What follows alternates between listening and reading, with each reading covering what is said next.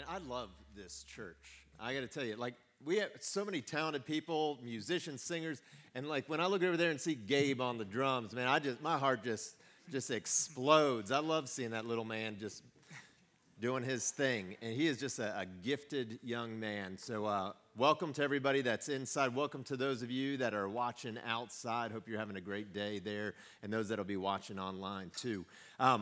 We're in the middle of a series in the Old Testament book of Hosea, and we started this 4 weeks ago. The first 2 weeks of it, I was gone. I was in the Holy Land, and so I missed those weeks. And then last week I was back, but Mark Hinkle was speaking, and that was great to be a part of that.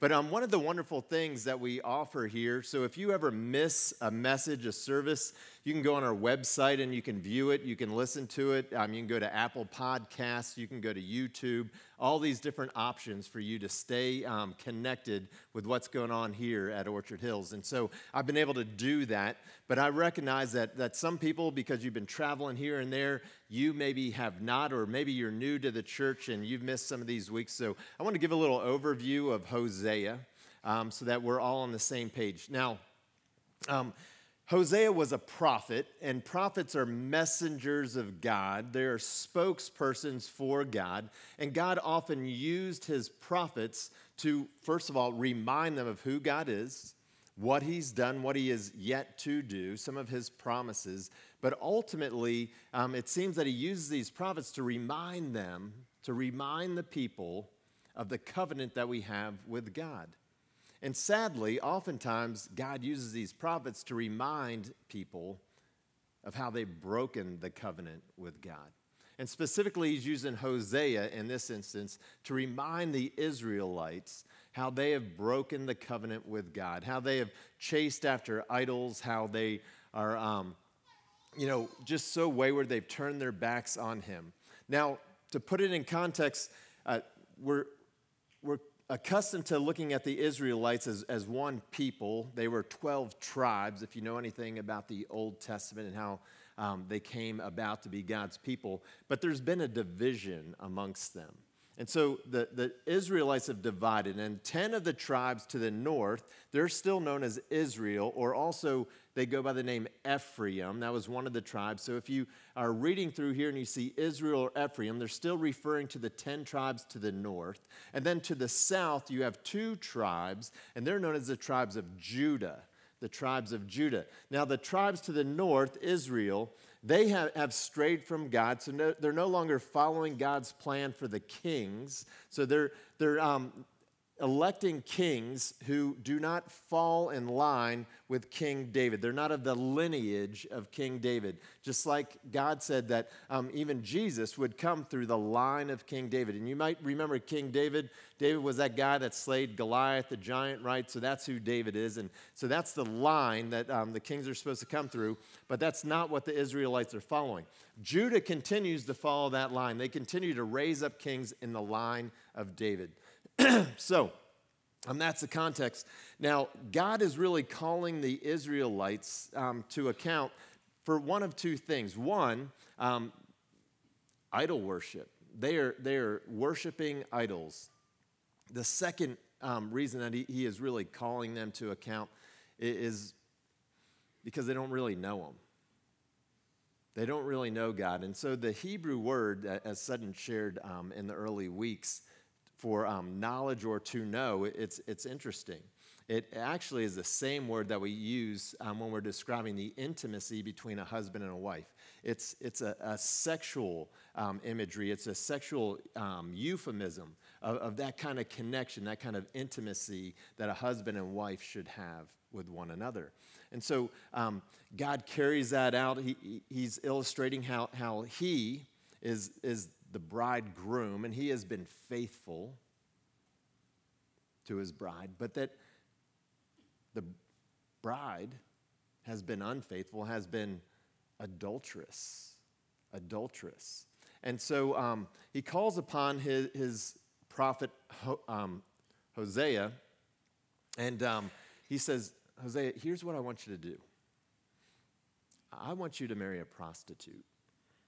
I want you to marry a prostitute. This is going to illustrate the issue that we have. and the relationship that we have. And so Hosea does it, and he marries this prostitute. Her name was Gomer, which, poor woman. You know, like I'm thinking, it's bad enough a dude is named Gomer, let alone a woman. And yet, so that's what God does. So if that weren't enough, she also is a prostitute.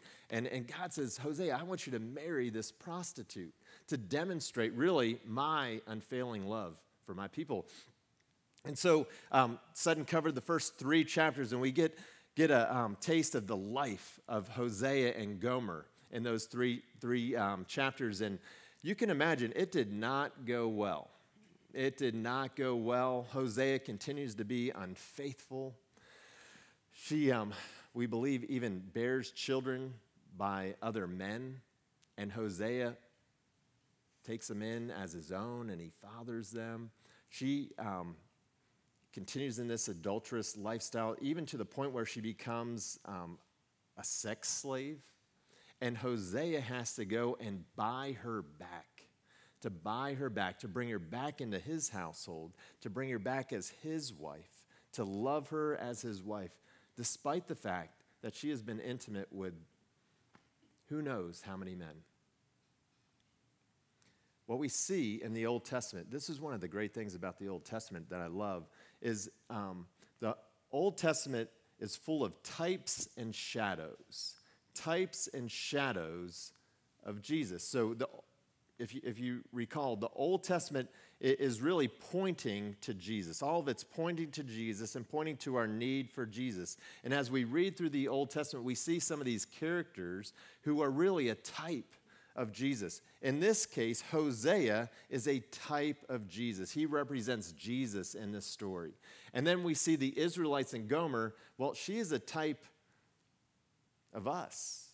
Like, she represents us. The Israelites represent us because we all, whether we want to acknowledge it or not, have been like them. We've all turned our backs on God.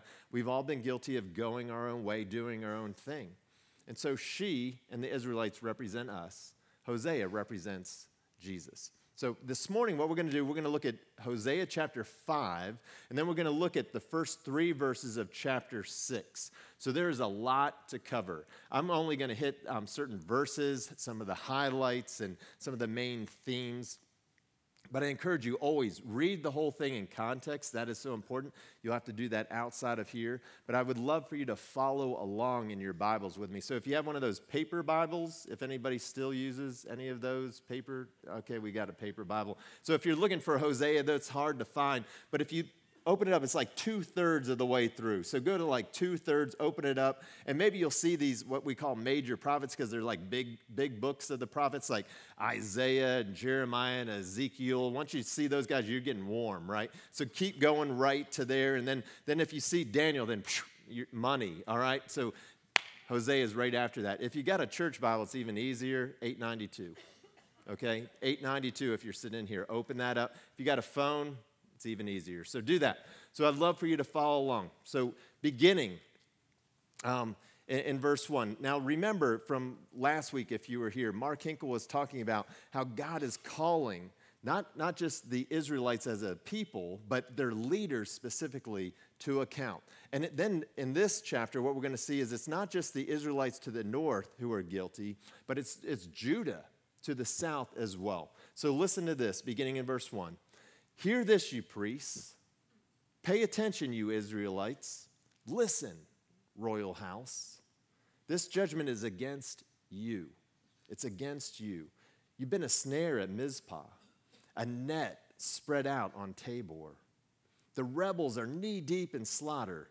I will discipline all of them. I know all about Ephraim. Remember, Ephraim is the northern area. Israel is not hidden from me. Ephraim, you have now turned to prostitution. Israel is corrupt. So what we see here is basically Hosea, on behalf of God, is saying, all of you are guilty. All of you are guilty. From the leaders to the average ordinary people in the north to the south, everybody's guilty of turning your backs on God, going your own way. We continue to see this. If you keep reading down, verse 4 says, a spirit of prostitution is in their heart. They do not acknowledge God. Verse 5 states that the Israelites and Judah stumble in their sins. Verse 7, they are unfaithful to the Lord. Then verse 10, Judah's leaders, these are the southern leaders, are like those who move boundary stones. Now, maybe you're not familiar with boundary stones. So boundary stones are, if you own property, they're like the stakes at the corners of your property. They indicate the boundary lines. Like if you're buying a property, a lot of times they'll locate those stakes and they'll put a little red ribbon so you know where your land begins and ends and where your neighbor's does. Well, back in biblical times, they used boundary stones. They would stack up some stones to represent that. And we saw this just 2 weeks ago when we were in the Holy Land. We were going through Jordan, and Jordan is just all desert. At least the part we were in, it was all desert. But as we were going down the road, we kept seeing these stacks of stones. And so we asked our guy, we said, what are those stones? And he said, well, those are boundary stones. They're boundary stones. And what they did was they marked the boundaries because in this desert region, there were Bedouins. And so these Bedouins would be shepherds, and they were leading their flocks of sheep and goats and then even their camels, and they had to feed them. And so they knew, based on these boundary stones, this is their territory, this was their region where they could do that. Now, imagine how tempting it would be, maybe late at night, to go pick up these stones and just like move them over a little bit, right? I mean, who's going to notice? But what are you doing? You're in essence stealing the land of your neighbor. And so while Judah appeared to be the good, godly ones, they were getting called out by Hosea saying, look, you guys are trying to steal the land of your brothers and sisters to the north. So you're guilty. The bottom line is everybody is guilty. Nobody is free here. So he's establishing this. But here's the thing. They were going through the religious motions as if all was well. They were going through the religious motions as if all was well. If we look at verses 6 and 7, you're going to see that they were still bringing their livestock to be slaughtered as an act of atonement to God for their sin.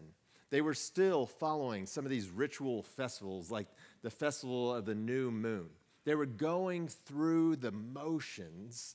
They were acting like and looking like they were good, godly people, but their heart wasn't in it. They didn't really know God. They're just going through the motions. Have you ever known anybody like that? That they're just sort of going through the motions. Maybe they would go to church. They would even read their Bible, pray, thinking, this is what you're supposed to do. Maybe thinking that this will earn me some favor with God. But their heart just really wasn't in it. They were just going through the motions. And then maybe they got to a point where they were in desperate need of God, and they cried out to God, but God didn't answer, or at least he didn't answer in a way that they thought he should. And they're just like, well, what's the point? Like, why am I doing all these religious things if God's not going to be there when I really need him? And so they just give up on God, kind of walk away, because they never really, truly knew him. Have you ever known somebody like that? Have you ever been somebody like that? Well, if you have been, you're not alone, because that was the state of the Israelites. They were going through the religious motions, but their hearts weren't really in it. Their hearts weren't really in it. We see it in verse 6. It says, when they go with their flocks and herds to seek the Lord, they will not find him. He has withdrawn himself from them. He has withdrawn himself from them. Now, let me tell you, that is not a popular message or theme today. You don't hear people preaching about that. Today, we just talk about how God's all loving, and he is. But we have come to interpret that whatever you do is okay. Like God's a loving God. He doesn't mind. That whatever you do, no matter how sinful or far from, his clearly stated will and ways are, that it's okay. He accepts that. Not only that, we've gone so far to say not only does he accept that kind of behavior, he affirms it. He affirms it because God's a God of love. That's what love is. And that is not true to Scripture. That's not true to the God of the Bible. And so he was calling his people to account, and I believe he's calling us to account as well. That he loves us so much that he's not willing to just allow us to do whatever we want to do, to go whichever way we want to go. And he just says, that's okay. I love you. Because he knows the pain that we're going to suffer, the brokenness that's going to come when we choose a life apart from him. And so that's what was happening with the Israelites. I'll give you an example, a real-life example of how I've seen this play out. I had a man come to meet with me one time, and we were sitting in my office. This was a guy that was really involved in our church, claimed to be a Christian, knew the Bible really well, and he sat down and he told me of his plans. He's going to leave his wife and his kids. I was like, what? He's like, yeah. And this guy knew what the Bible taught about marriage and divorce and adultery. He knew what the Bible taught about being a godly husband, a godly father. And despite all that, he had made up his mind. He was just going to do his own thing. He was going to leave them behind. He was going to pursue his new interests. And the thing that struck me was when he looked directly at me and he said, Scott, I know what I'm doing is wrong, but I believe God's going to forgive me. I know what I'm doing is wrong, but I believe God's going to forgive me. Let me tell you, that's not how it works. That reconciliation with God and even reconciliation with others doesn't come apart from repentance. Okay, it does not come apart from repentance. You can be forgiven. You can forgive somebody, they can forgive you, God can forgive you. But if there isn't repentance, it does not lead to reconciliation. That relationship is not restored unless there is repentance. And to repent is to change your mind, to change your heart, and to change your direction. It's a change of mind, to stop thinking things that are not godly thoughts, to take every thought captive and submit it to Christ. Is that a thought that Christ would affirm? You got to have a change of mind. You got to have a change of heart because your heart, believe it or not, can be very deceitful. The desires of your heart can lead you far from God. You need to submit the desires of your heart to God. Are these desires that are godly desires? And if they're not, you got to change your heart. And then is the direction I'm heading in, is it heading towards God and godliness, or is it not? And if it's not, you got to change your direction. Repentance requires a change of mind, a change of heart, and a change of direction. That was the message that Hosea had for the Israelites. That's the message that God still has for us. Reconciliation does not happen apart from repentance. Now, so what did they do? What did the Israelites, what did the nation of Judah do? We see it in verse 11. It says, they were intent on pursuing idols. They were intent on pursuing idols. That means they made up their minds already. I'm going to pursue this idol. I don't care whether it's right or wrong.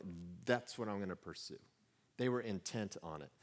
Then verse 13 describes their actions. It said, when Ephraim, again, remember the 10 tribes to the north, saw his sickness, and Judah, the 2 tribes of the south, his sores, then Ephraim turned to Assyria and sent to the great king for help.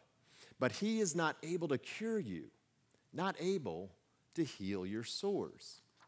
And so instead of turning to the ultimate king, to God, they turned to a neighboring king, the king of Assyria, thinking that he would be able to heal what ails them.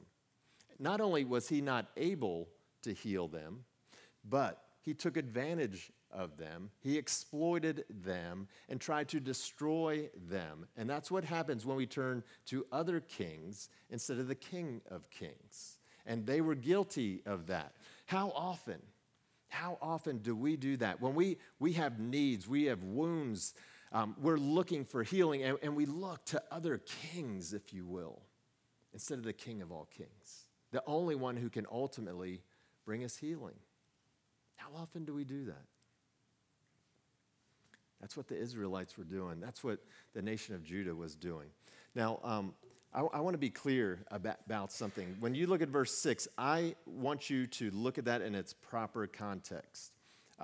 What we see happening in verse 6, is not just God running from his people. It's not God playing a cruel game of hide and seek. That is not what you see happening here. Because if you look at Hosea chapter 5 in its full context, you're going to see that is not what's happening. If you look at Hosea as an entire book, you will see that is not what God is doing there. That is not what is happening. If you look at the entirety of the Bible, you will see that is not what God is doing. He is not playing some cruel game of hide and seek. See, the problem isn't that God is hiding from us. The problem is that we're hiding from God. The problem isn't that God isn't seeking us. The problem is we're not seeking him. That's the problem. That's the problem. And that's what needed to be addressed here. It's challenging when people just want to do their own thing. When they think like God has just abandoned them. Let me illustrate this. So we've got the cross here. And you can notice a couple things about the cross. It's immovable. It's steadfast. It's not going anywhere right there. And also notice the positioning of it. It is facing the people. It is facing the people. And that's a representation of God. He is steadfast, he's immovable, and he has his eyes, his face set to his people. But what do? Far too often, we turn our backs on God and we start going our own way. We go to and fro, sometimes based on how the wind may be blowing, whatever the inclinations of our hearts or our minds may be. And then eventually, we end up pretty far away from him. And then oftentimes, because life isn't meant to be lived apart from God, we end up in a place that is really dark, and it's painful, and we are suffering. And maybe we get to the point of brokenness where we're down on our knees, and then we finally cry out to God. But because we're so far away, we can't seem to hear his response. Or maybe it's because we don't know him. We don't truly know him. Or perhaps we do know him, but because we've just gone our own way, he said, all right, I'm just going to leave you to yourself. I'm going to let you sit here for a while in the midst of your sin and all that offers you. I want you to feel the pain, the brokenness that sin leads to. But here's the beautiful thing.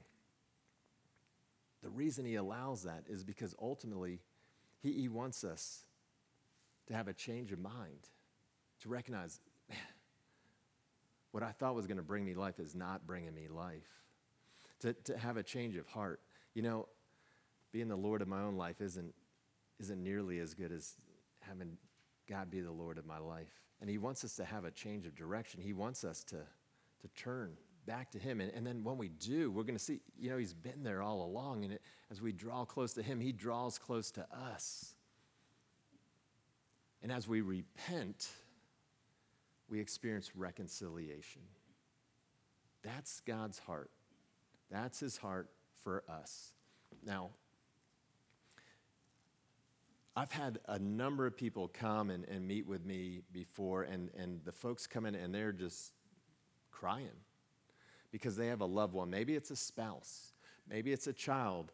and the spouse or the child is determined in their mind and in their heart that there's a better way than following God or even being true to the covenant that they made with their spouse. And so they have decided that they're going to go their own way. And maybe it's because they don't know better. Usually it's because they don't care, because they just want to do what they want to do. And so this person is in my office, and they are just crying because they know, they can see the brokenness and the pain that awaits this person. And so they're asking me, what do I do? And I said, well, we need to pray for them. And specifically, this is how we need to pray. We need to pray, God, break them. God, break them. Now, that may not sound like great advice to you, but I believe it's the perfect advice. That we know that apart from God, they're going to be broken. They will be broken. And if they're broken by the world, only God can help them. And sometimes the pain that they experience at the hands of the world is so great that it's difficult for them to come back to God. And so I encourage people, pray that God breaks them and that he breaks them early, that he breaks them early before the damage is too great. Because if God breaks them, I know that God will heal them. I know the heart of God. It's a heart of reconciliation. It's a heart of redemption and restoration. That's the heart of God. So God, break them. God, break me. Break me before I get too far away. That's what we see taking place. That's the heart of Hosea. He understands this, and he's desperate for those he loves, for his brothers and sisters to be broken, to come back to God. He's desperate for his wife and his children to be broken, to come back to God. And so we see this playing out. And what we see here is God's discipline at work, that God is disciplining them. And we know from Hebrews that God disciplines those he loves. And so I want you to listen. In verse 15 and 14, well, and specifically in 14, we get this vivid imagery of God disciplining his people. And it says this, "For I will be like a lion to Ephraim, like a great lion to Judah. I will tear them to pieces and go away. I will carry them off with no one to rescue them." Like, that is vivid, is it not? Like, that is a scary picture of thinking God would do that to his people, that he would tear them apart, that he would set them off, he would leave them alone.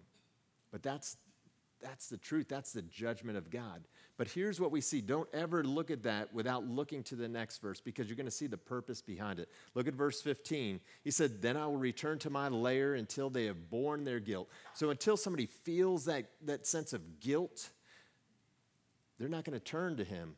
And he says, "And then they will seek my face. In their misery, they will earnestly seek me." That's the point of godly discipline, is so that they will be broken to the point that they will turn their face to God. They will have a change of mind, a change of heart, and then ultimately a change of direction. And what we see is they're going to seek God. And we're going to find out here in the next 3 verses in chapter 6 just what they find. Now, again, Hebrews 12:6, God disciplines those he loves. He wants to be in close relationship. He wants that knowledge, that intimacy that we talk about from that Hebrew word. And see what it says in these first 3 verses. It says, this is God speaking to his people through Hosea. And Hosea is saying, come, let us return to the Lord. He's torn us to pieces, but he'll heal us. He's injured us, but he'll bind up our wounds. Then it says this, "After 2 days he will revive us. On the 3rd day he will restore us, that we may live in his presence." Remember I told you that the Old Testament is full of types and shadows of Jesus and our need for Jesus? I don't know if you picked up on this, but could this be a shadow of what was yet to come, that on the 3rd day that Jesus would rise from the dead, that he would bring his people to himself? That they would be healed, they would be whole, that they would never need to fear death or dying again? Could it be? And then verse 3, let us acknowledge the Lord. Again, it's talking about, do we know the Lord? Because they didn't know him in that intimate, personal way. Let us press on to acknowledge him. As surely as the sun rises, he will appear. He will appear. He will come to us like the winter rains, like the spring rains that water the earth. That's a powerful illustration. And it demonstrates God's heart for his people, that he will discipline us. He will discipline us. But when God disciplines his people, it's for a greater purpose. And it may be painful. It will be painful. But it's purposeful too. It's purposeful. God's a God of reconciliation. There is no reconciliation without repentance. And he's willing to go to great lengths for us to feel the pain of that brokenness so that we might have a change of mind, a change of heart, and a change of direction. Kevin shared with me just this past week. They came back from the middle school mission trip, and in the evenings, they would get together, they would have a chapel time, and typically somebody would share their testimony. And there was a young woman, and she shared her story, and I just love this line that she used. She said, if I had never hit rock bottom, I would have never known that Jesus is the rock. If I had never hit rock bottom, I would have never known that Jesus is the rock. You know, I love that because a lot of people are building their lives, their house on what? The sand. The sand. And what happens if you do that? You're coming down. Like your life, your house is going to come tumbling down. But if you build it on the rock, on the foundation of Jesus, you're going to withstand. There's no storm you cannot withstand. And I love that this young woman got that. Hebrews 12, verse 11 says, no discipline seems pleasant at the time, but painful. Later on, however, it produces a harvest of righteousness and peace for those who have been trained by it. With God, there's a purpose to the discipline. It may be painful, but it's purposeful. He wants us to experience this harvest of righteousness and his peace. And I wonder, have you been looking to idols and kings for what ails you? For the cure to what ails you? Where have you been looking for that cure? Let me submit to you that if you're looking to any idol or any king beside the King of all kings, then you're looking in the wrong place. Also, you may be in a place where you feel like you are just distant from God. You don't hear God. You've been crying out to God, and it seems like God is silent. Well, maybe that's because you need to repent of something. Maybe there's something in your life that has really created a barrier in your relationship with God. And if it's created a barrier in your relationship with God, it's probably created a barrier in your relationship with others too. And so maybe you need to repent. Maybe you need a change of mind, a change of heart, and you need to change direction. You need to turn back to God, and you need to seek him. And here's what I know. That if you turn to him and you seek him, Jesus himself said, if you seek me, guess what? You might find me. You will find me. If you seek me, you will find me. But it requires repentance if we're going to experience that kind of reconciliation. You can't just say, I believe God will forgive me. You got to have a change of mind, change of heart, and a change of direction. You know, maybe for somebody here or some of you this morning, that change of heart and mind and direction means you're going to come forward in a second and just pray by yourself at the rail as a sign of just coming to God, returning to him. Maybe it means that you'll pray with one of the teams that we have up here. But a lot of times it requires something of us. And so I'm going to pray, and then if you feel led, come forward. Dear God, we thank you so much that your message to the ancient Israelites is pretty much the same message to us today, that while many of us probably want to associate with Hosea and think we're more like Hosea, we're probably more like Gomer and the Israelites. And it's important that we recognize that. Lord, it's important to recognize where we have strayed from you, where we have just turned our backs, where we've gone our own way, where, we've allowed the pursuit of idols and other kings of this world to really lead us astray. And so I pray in the name of Jesus that we would have a change of mind, a change of heart, and a change of direction right now, that it would begin now. And Lord, as we're here, maybe there's people, I feel like people have come to our minds and we're thinking, you know what, I wish so-and-so was here to hear this. Let's not lose sight that we all need to hear this, that we're all guilty. We're all in need of repentance. And help us be reminded that it doesn't matter what we've done, know how far we have strayed, that you are immobile. I mean, you are there. You are steadfast. You are waiting. And you are ready to receive us back. Thank you, Lord Jesus. We ask it all in the name of the Father, the Son, and the Holy Spirit, we pray. Amen.